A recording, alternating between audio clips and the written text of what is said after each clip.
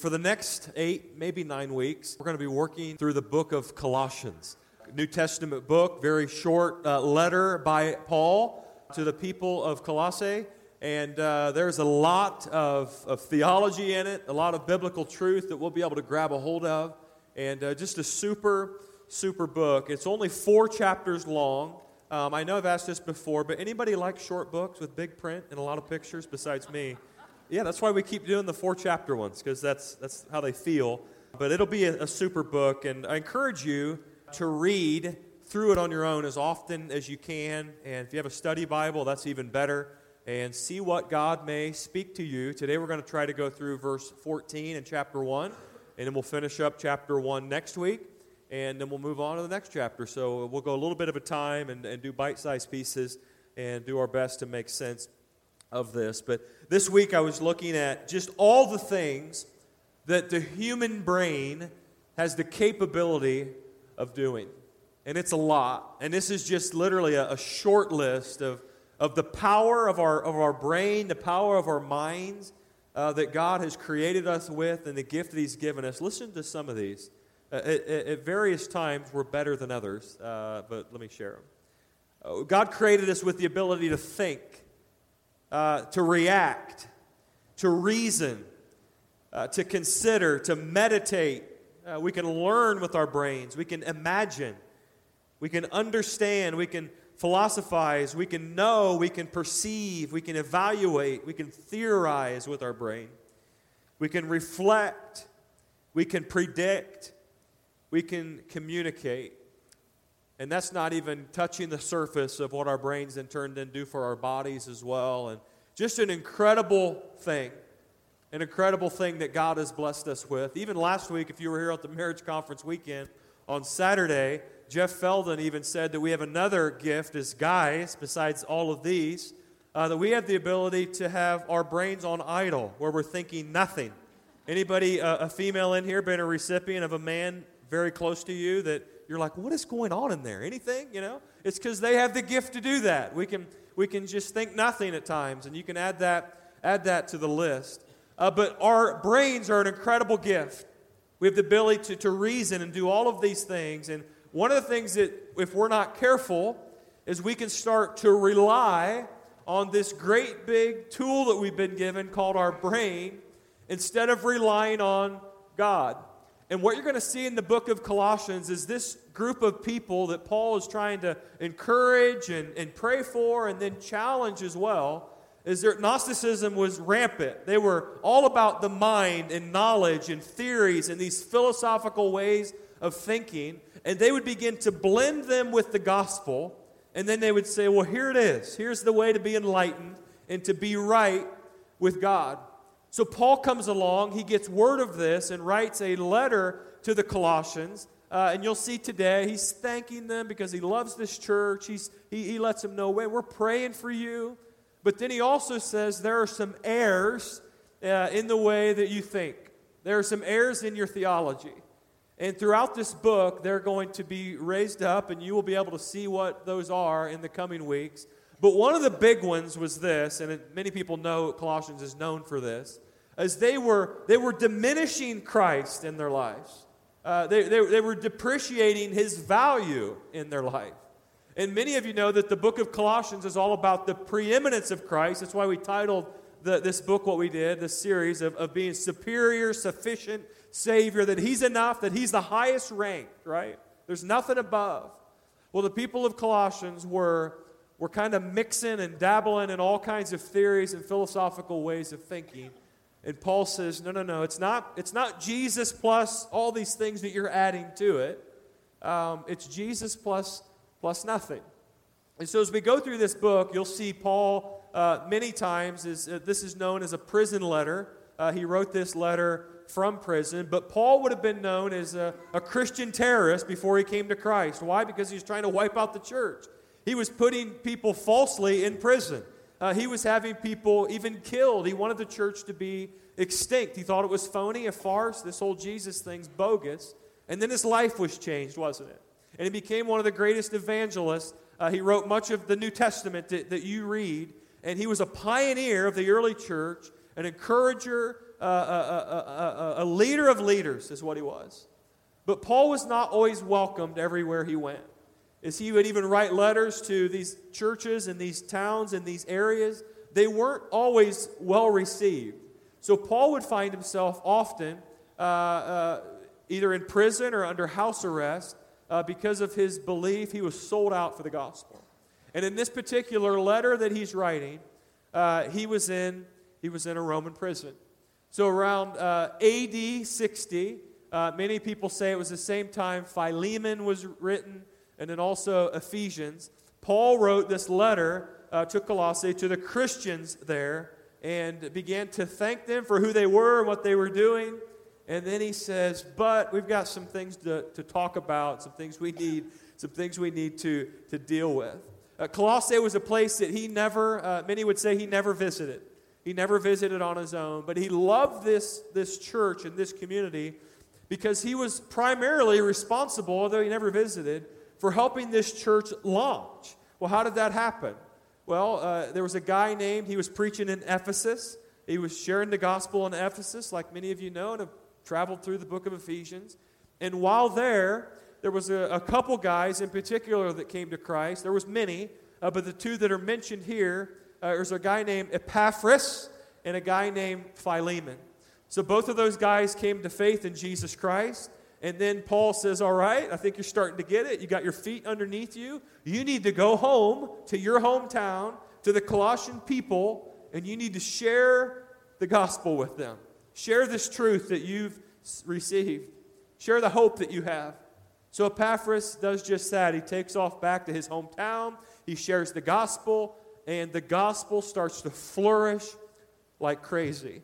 It's an incredible story. We're going to hear just a tad of that in Colossians 1, verse 1 through 14, and we'll read that first here today.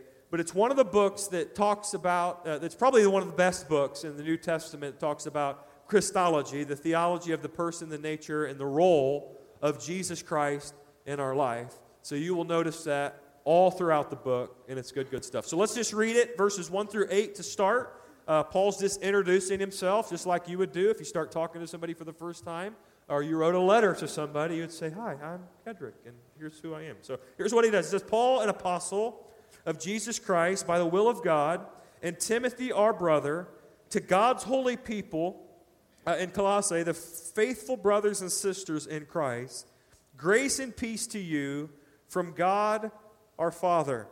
And then he says, we always thank God, the Father of our Lord Jesus Christ, when we pray for you. And he prayed for him often, as he did all the churches he was a part of. Because we have heard of your faith in Christ Jesus and of the love you have for all God's people. The faith and love that spring from the hope stored up for you in heaven, and about which you have already heard in the true message of the gospel that comes to you. He says, in the same way, the gospel is bearing fruit and growing throughout the whole world, just as it has been doing among you since the day you heard it, and you truly understood God's grace. You learned it from Epaphras, our dear fellow servant, who is a faithful minister of Christ on our behalf, and who told us of your love in the Spirit. So out of the gates, Paul, as Paul pretty much always does, is he just brings everything back to the gospel. He makes first things first, and in the first 8 verses of this book, of this letter, he's writing about the gospel of Jesus Christ. The gospel consumed Paul. That when he would teach, when he would go out and preach, when he would share with anybody, it was gospel, gospel, gospel. So he starts this letter by saying, man, I thank you guys for your faithfulness for the gospel. And I want you to know this, that the gospel is spreading like crazy. Here's what he says. In the same way, the gospel is bearing fruit and growing throughout the whole world. Since Epaphras has come and started sharing the gospel with you guys, and so many of you have come to faith in Jesus Christ, you would not believe what is going on with the gospel all over the world. It is spreading like wildfire. It is going, what we use today, viral, right? When something goes viral, usually it just happened a few minutes ago, and all of a sudden the whole world knows about it. Stuff goes viral now in real time. And Paul is saying the gospel of Jesus Christ, it's happening here with you Colossian people, but it is going viral everywhere. And it was so encouraging for this church to hear that. And church, this is how movements of God start. When one person becomes transformed by the gospel. When somebody, if you will, becomes infected by the gospel, they become contagious people of which they can't help but share it with anybody and everybody that would want to listen to them. And they share the faith that is within them. And it was going on in this church, and it was going on all around the world, Paul says. It's the power of multiplication. It's how the gospel works. We serve a God of multiplication, that one person gets infected and it's contagious, and they just can't help but share it with anybody and everybody. It's what it means to live out Matthew 28, right? That we're to go into all the world, we're to make disciples, and we as disciples should be making more disciples, and people are coming to Christ left and right. I want to encourage you today this. I think so often we look around the world and we think, man, the gospel's stale. There's not much going on with the church right now. It seems like everywhere we look, a church is either closing or a church is just, they're not growing anymore. And I want to encourage you that the gospel is on the move today, probably better and at a greater level than it's ever been before in history. The gospel is going viral everywhere. I was reading some stats this week from the World Christian Encyclopedia. The Oxford Press puts it out. And it says approximately 2.7 million people convert to Christianity annually from another religion. They are devout in their faith in some other religion, and 2.7 of them every year come to Jesus Christ, come to faith in Jesus Christ. And Christianity ranks first of all world religions, of the group of people that's happening the most. That the gospel it's transforming, it's on the move, it's changing lives and entire communities and entire countries. I was going on in that research, and it says that by 2030, which it seems like that's not very far away, but how far away was 2008? That was like yesterday, wasn't it? 2030 is going to be here before we know it. In just 11 years, China, communist China, is going to be the most Christian nation in the world. There's going to be, if it keeps trending the way that it is now, there will be 247 million estimated Christians in China. We have roughly 25 million people that live in America now. 247 million. It'll surpass Brazil. It'll surpass all of Latin America. It'll surpass the United States. It will be the largest Christian nation in the world. And China is a closed country to God's word, to the gospel being proclaimed, and it's just incredible to see, right? And I was thinking about that this week, and someday when we get to heaven with our Chinese brothers and sisters, if we don't make it to Asia, we're going to be gathered around the fire with them, and they're going to say, not the fire, but like a campfire, if you get it. The fire. We got to clarify that. I didn't even clarify first service, and nobody questioned it. So we'll be gathered around the heavenly campfire, and they're going to ask us, what in the world must it have been like? When I took my spouse or my kids to church, our heads were on a swivel because we didn't want anybody to know where we were going and what we were about to do. Our life was at risk to show up to church, to worship God, to be a part of a community of faith. What must it have been like for you to live in a free nation, a free country where you could go grab a coffee and a Bill's donut in a nice warm room and worship your God on high? It had to be incredible. I bet you led thousands of people to faith in Christ because of that. And then we'll look at them and be like, I wish I would have. It's incredible to think about the country of China is going to be there. And I hope what Paul talks about in this letter, I was reading this week, the idea that the gospel is going viral, that it is spreading like crazy, I hope that lights a fire underneath you. One, that you even get to be in relationship with the Savior of the world. Stop and think about that. The Creator of all things wants to be in relationship with you. And not only that, He wants to use you and use me and use all of us to take this good news that Paul talks about all the time to the world. And it should light a fire under us to want to create that, make that happen in our community. A movement of God where people are coming to faith in Christ, where there's something going on in Dayton. There's something going on in and through Centerville Community Church that I can't explain, but it's a movement of God, and we're going to talk about it as Paul did with this group in Colossae and what was going on around the world. You know what our passion is? Is that every man, woman, and child would have frequent opportunities, listen, to see, to hear, and to respond to the gospel of Jesus Christ. How does that happen? Well, they're going to see it in you. Or you're going to invite them to be a part of something here, and they're going to see it with something in this body or something that goes on here at this church.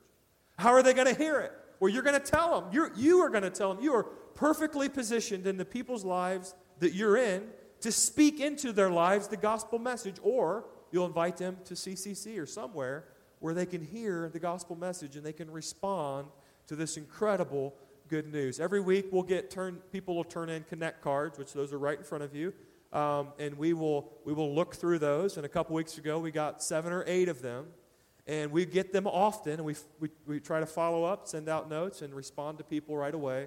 But one of the things that I was the most proud of was not that we had 7 or 8, but that we had at least half of them that marked at the bottom that they were invited by somebody from this church to join them for a worship service. That's a win.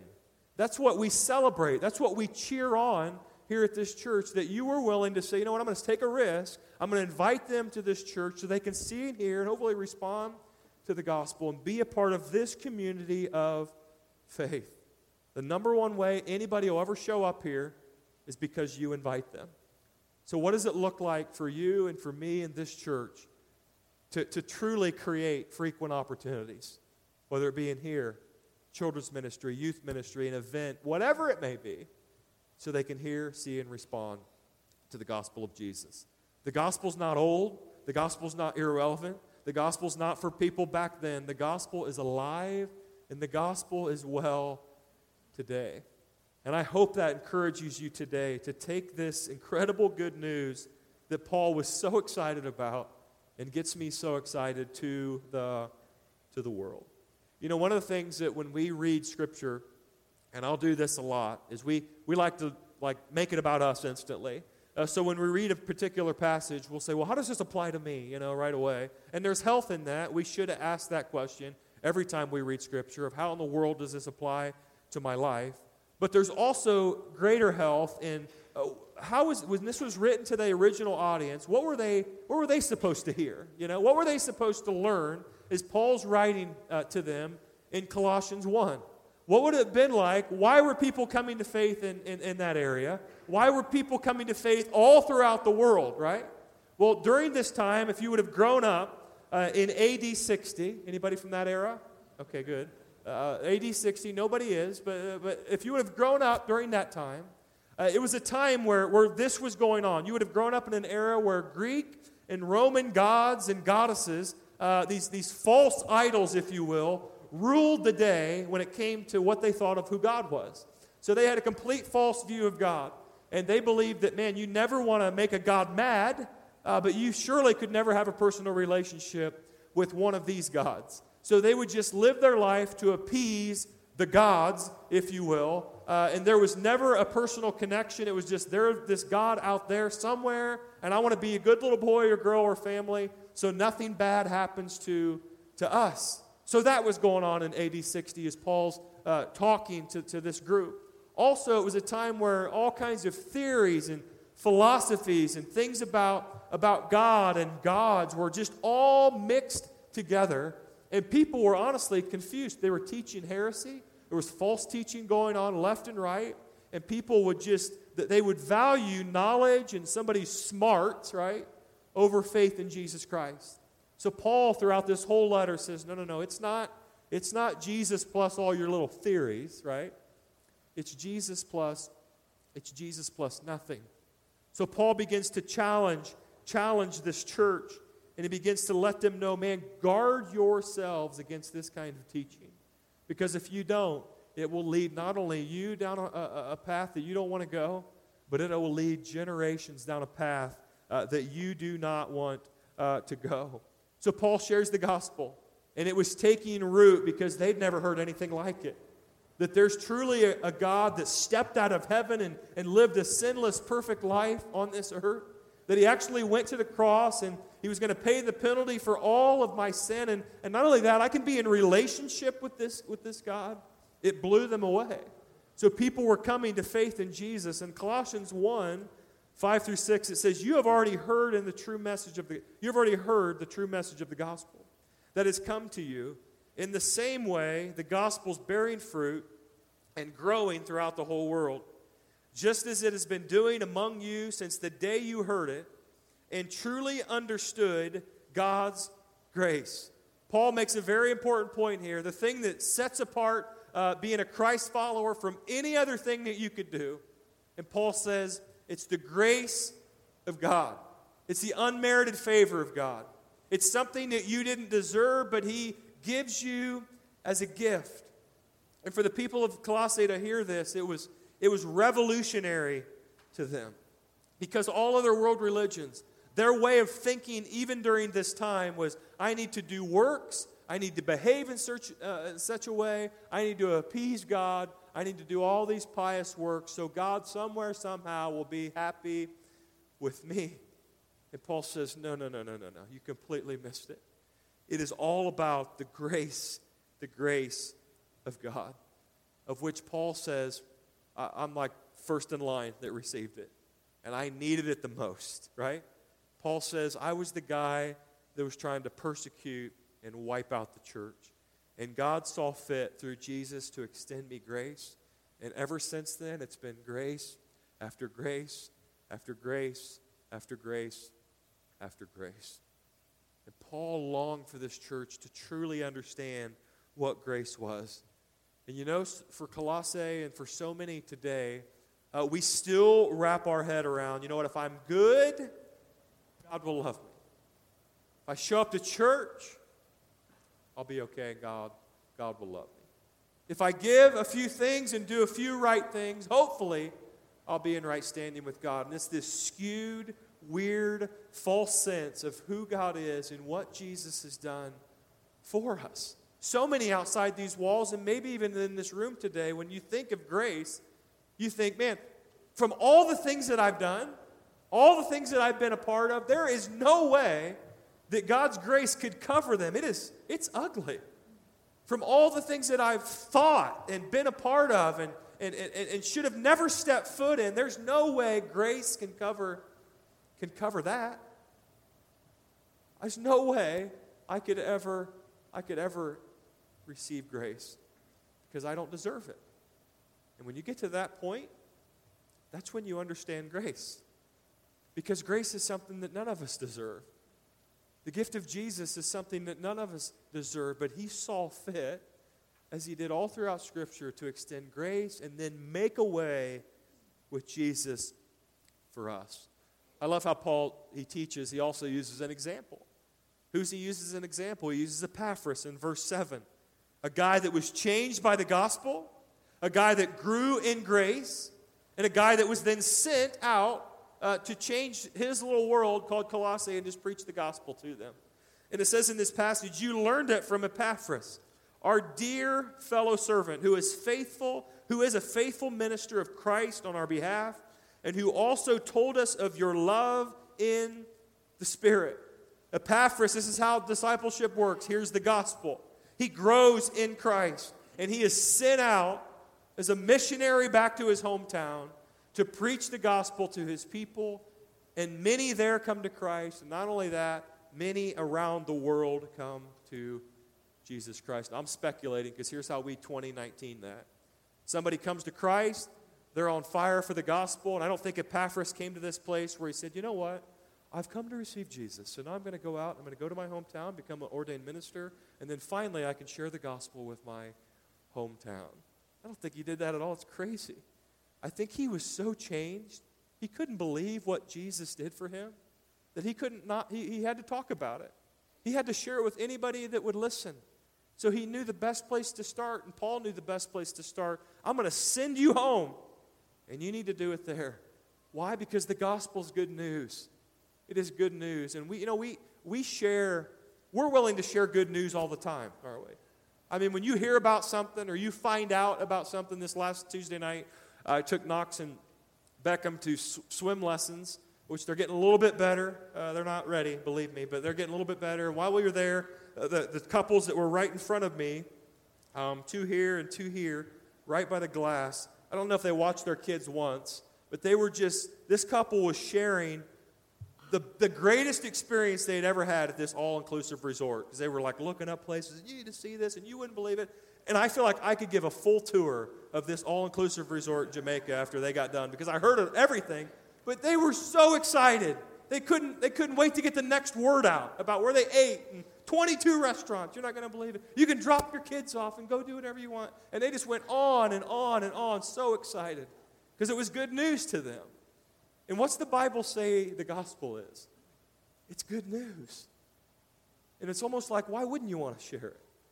Why wouldn't you want people to know? Paul says it this way in 1 Corinthians 3, 6 through 9. He gives us a picture of it. It says, we each carried out our servant assignment. Paul says, I planted the seed and then Apollos watered it. I shared the gospel and Apollos began to grow them up in the gospel. But God's the one that made you grow. And then they were kind of going back and forth. Some people were getting in Paul's camp because, I really like this. And others were like, no, I think I like Apollos' teaching. And they're like, quit following us. And then he says this. He says, it's not the one who plants or the one who waters who is at the center of the process, but it's all God. He makes things grow. Planting and watering are menial servant jobs that we get to do. At minimum wages, what makes them worth doing is the God we are serving. You happen to be God's field in which we are working. So what's our job? Our job's to plant the seed. Our job's to water the soil, and we serve a God. You're off the hook. We've all heard, I need to convert them, right? I need to bring them into, and it's not you and it's not me. It's simply us sharing the good news. Talking about Jesus, and we serve a Savior that will do the work. So the question is, are you being an Epaphras for someone in your life? And maybe it's not you just, Jesus and them just talking over and over and over about Jesus, but the way you're living out your life, that they see Jesus in you. Maybe at work or at school or wherever that may be. Or maybe they're actually hearing it because you feel like they're now at a place where I can actually share, so that they can actually respond to the gospel of Jesus Christ. And we don't do any of this because we have to. It's what we got to do, But we get to. We get to share the good news of Jesus Christ. I want to close with the end of this particular section, verses 9 through 14. And there's just some great stuff here that you need to read this week, because what Paul prays over this church, it's probably something we should pray over ourselves and our families and this church often. And listen to what he says, and then I want to close with reflecting on a few of the words. It says, for this reason, since the day we heard about you, we have not stopped praying for you. I want you to think about a time in your life where you didn't stop praying for something. It's probably a time when you had a family member in a tough spot, or you personally were in a tough spot, where you found yourself a little more aware of the Spirit of God, and you were praying for something to happen. Paul says, we didn't stop praying for you, and we won't. We continually ask God to fill you with the knowledge of His will through all the wisdom and the understanding that the Spirit gives. Why? Because there's a lot of false teaching going on around you. We want you to truly understand what Jesus Christ is all about, what the gospel's about, what grace is about. And then he says, so that you may live a life worthy of the Lord and please Him in every way. That it matters how we live our lives. It matters how we carry ourselves. Bearing fruit in every good work, growing in the knowledge of God. Paul says, I'm praying for you that you have all you need in Christ Jesus, being strengthened with all the power according to His glorious might. Not your power. You're powerless, but His power, so that you may have great endurance and patience, and giving joyful thanks to the Father who has qualified you. So often we think, well, we're qualified, or we can earn our way, or just make our way, right? but it's Christ alone that qualifies us. He's invited us in to share in the inheritance of His holy people in the kingdom of light. For He has rescued us from the dominion of darkness and brought us to the kingdom of the Son He loves, in whom we have redemption and the forgiveness of sins. That's the gospel. That's what Paul wants them to grow in. Church of Colossae, I want you to grow in your understanding. I want you to grow in grace. I want you to grow in what it means to be obedient to Jesus Christ. What a call. What a prayer. And that prayer, we read that and think, that's nice for the Colossians. But it's for us today as well. I want you to close your eyes for a minute, and I want to reread some of the points in this in a different way. And just ask yourself, how are you doing in these areas? It says, for God to fill you with the knowledge of His will through all the wisdom and understanding the Spirit gives, so that there's a reason why we get filled with all of that, so that you may live a life worthy of the Lord and please Him in every way. So the questions I want to ask you as we get ready to worship our God is, are you living a life worthy unto the Lord? Are you trying to please Him in every way, every day? Is your life bearing fruit in every good work? Do you find yourself growing in your knowledge of God? Are you picking up the Bible and reading it? And some of you, this is not so much a question of are you, but do you want this? Because some of you are weary. Maybe you're just weary physically, emotionally, spiritually, I don't know. But to pray, God, would you strengthen me in your mighty power? We serve a God that will strengthen you in His mighty power. To have endurance.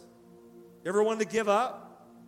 First obstacle that hits, the first tough time, it's like, I don't know. I don't know if I want to go on.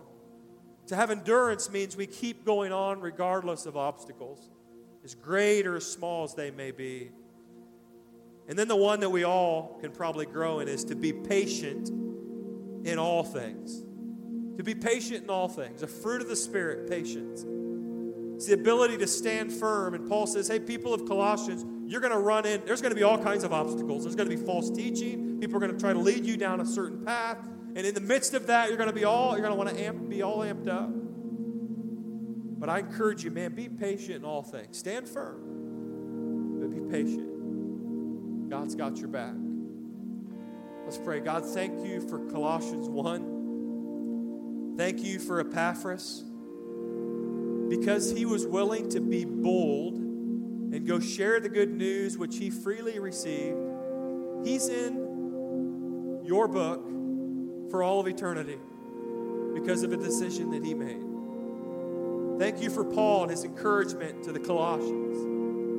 And God, for those in this room that, and I know it to be true, that are struggling with their faith and just trying to reason their way through faith in Christ and trying to use their mind and knowledge and theories and philosophical ways and Gnosticism and you name it to understand what it means to walk in unison with you. God, I pray that you would meet them over these next 8 weeks. And God, that you would teach us something about your word and your grace and your love for us. Strengthen us. Restore our minds. Help us to grow in grace towards one another. And it's in your name we pray. Amen.